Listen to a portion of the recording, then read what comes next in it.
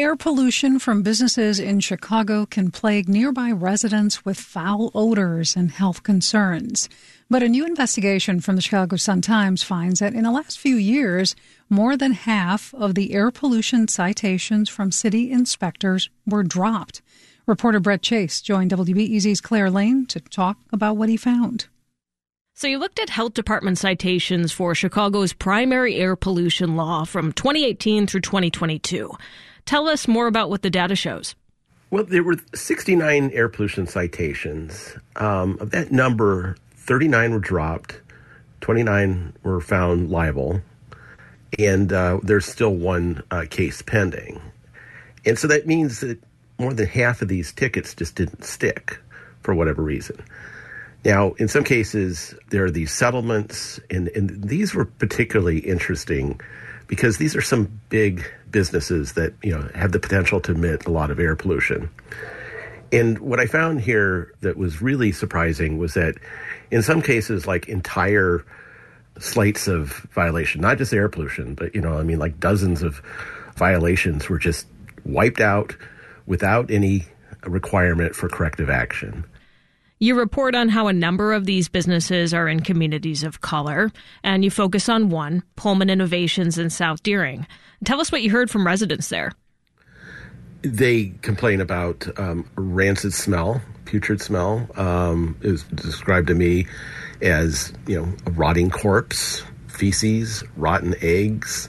There's one woman I interviewed who said that she would love to have a garden, but she can't stand the smell to go out there. This doesn't happen every single day and every hour of the day, but when it does, my understanding is it's quite powerful and quite unpleasant. And so even with sort of those descriptions and the testimonies, I guess, from residents, how did the city respond to that in this case? Well, honestly, I quote an inspection report that said the same thing. The inspector went out actually just days after the city settled its complaints against Pullman. It was about a year ago. And the inspector goes out and writes in the report, strong odors of sour rotten eggs similar to a vomit odor was observed. This odor was very uncomfortable to inhale as it instantly made me nauseous and made me want to vomit. Now, there was no ticket, but there was an indication that, we're watching them. In some cases, you'll see a report from an inspector where they say, okay, we see some stuff out here. It's not good, but there's enforcement pending. So there you go. We're not going to give them another ticket. And that is something that I ran by the health department. Does this happen? If you are, in the process of working out these agreements, I'll call them, with a polluter, and they have another complaint, and the inspector goes out and says, yeah, there's still a problem, do you not give them a ticket? Well, a lot of times they don't. And why that's significant is because some of these cases can drag on for a year or two. I guess in general, how has the Chicago Health Department responded to your reporting?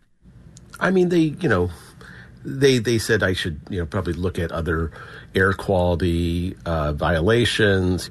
And I admittedly went at a very narrow slice of this, air pollution. But air pollution can be a very significant thing. It could be, dust from a construction site, or it could be, toxic chemicals.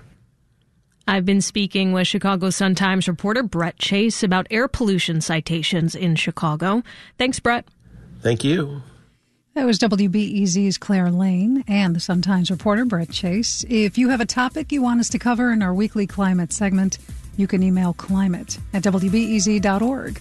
This is WBEZ.